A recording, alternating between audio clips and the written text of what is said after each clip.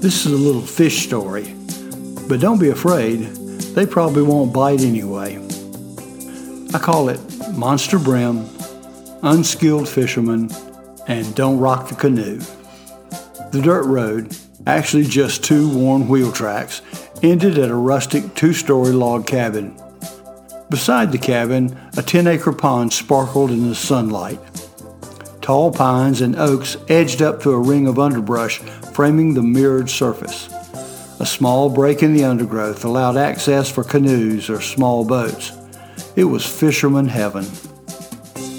Access to the pond in Lancaster Neck was limited by no trespassing signs and a chain across the half-mile dirt road, but I had permission and a key. While I was an unskilled fisherman, this pond was renowned for its bass and brim, and my friends and I took full advantage of it. We were in our late 20s and would go out on weekends, sometimes for the day and sometimes camping overnight. I only call it camping because we slept in sleeping bags on the floor of the log cabin. The cabin, while dusty and the haunt of Halloween-sized cobwebs, was well constructed with a big open room highlighted by a walk-in fireplace and a quirky sheet metal chandelier. A kitchen and a bedroom completed the downstairs. Two more beds were upstairs with a gallery walkway. The beds had not been used in some time, and we weren't about to find out what might be lurking in those mattresses. The only heat was from the massive fireplace. It created a perfect fire for campfire ghost stories. No one would sleep upstairs, and everyone listened for the creak of those stairs late at night. Just below the cabin, there was a cleared area for launching our boats. A line of stones was set in the water for about 8 feet, allowing us to step into the boat without getting wet. We had several ways to fish the pond. There was an old aluminum john boat that came with the property, and at first we would paddle it around the lake to find the best places to cast our bait. Sometimes we would have someone with us who knew a little about fishing, but usually our method was trial and error. Anyone who has not spent much time fishing has no idea how many great lures there are that are irresistible to fishermen, but shunned by the fish community. Time and experience taught me that the trick to catching fish is to use bait they like to eat. Here's an insider tip. Worms and crickets beat hell out of those baits designed to look like worms and crickets. We learned to cast the bait under the overhanging limbs for the brim. We always used ultralight rods and open-face reels with 4-pound test line. That made the line easy to cast under the low-hanging undergrowth.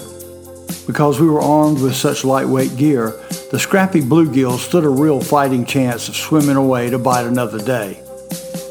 I don't know why they were worried. We would usually catch and release most of the fish. You'd think word would get around the school. Redworms were the bait of choice. For the fish, I wasn't picky. Once we learned where and what to cast, the fun began. That pond was brimming with brim. I once caught a bluegill that was so big I put it in a cooler and took it to a country store to be weighed. The owner of the store where I weighed it followed me out to the car, trying to figure out where I had caught it. I had to keep the lake a secret because even though the property was chained off at the road, poachers would still find ways through the woods and around the chains. A good friend, P.K. Harkey, learned to make fishing rods and made an ultralight one for me that I really loved.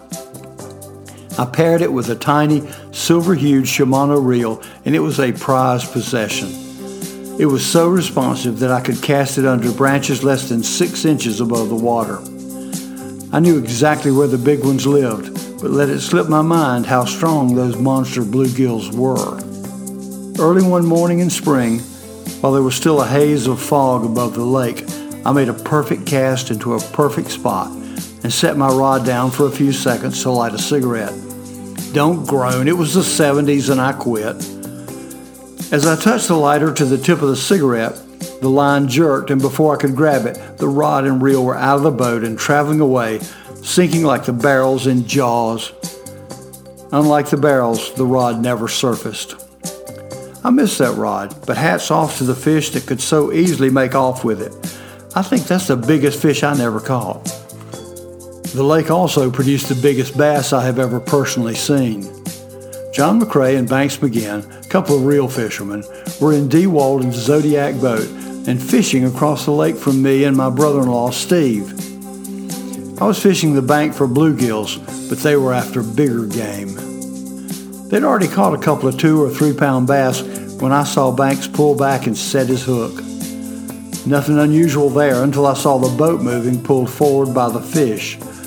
Banks had a fight on his hands, and after a good 10 minutes he reached into the water and lifted out a gigantic largemouth bass.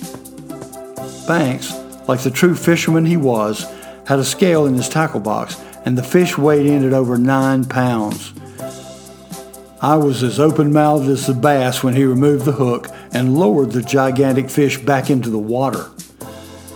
It was a female and she was fat with roe. She'll populate your lake, plus maybe someone else will get the thrill of catching her, he said.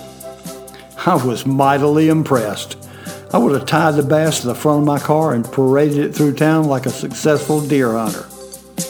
Another friend, Billy Davis, a trained architect and real craftsman, built a beautiful yellow canoe with a wood frame and canvas skin.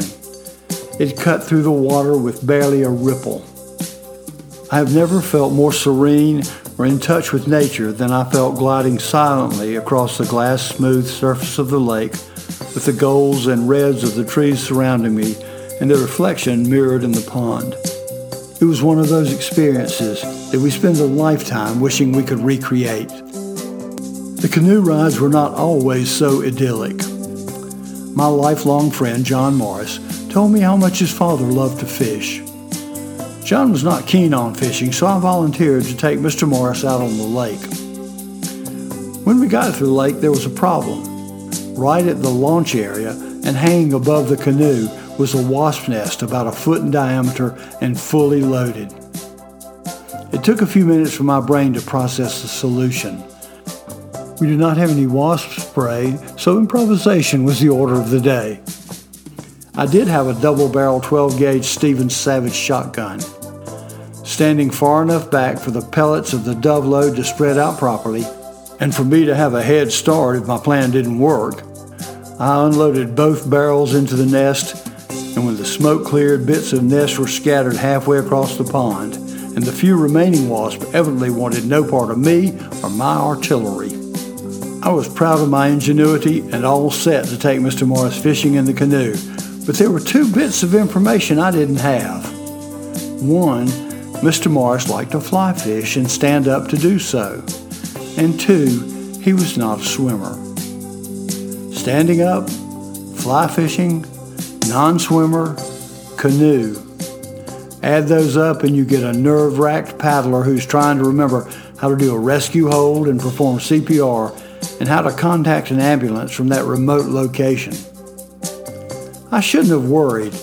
Mr. Morris kept his balance and caught the standard mess of brim. We left the pond dry, and Mr. Morris was just fine. Thankfully, back home after several shots of nerve tonic, so was I.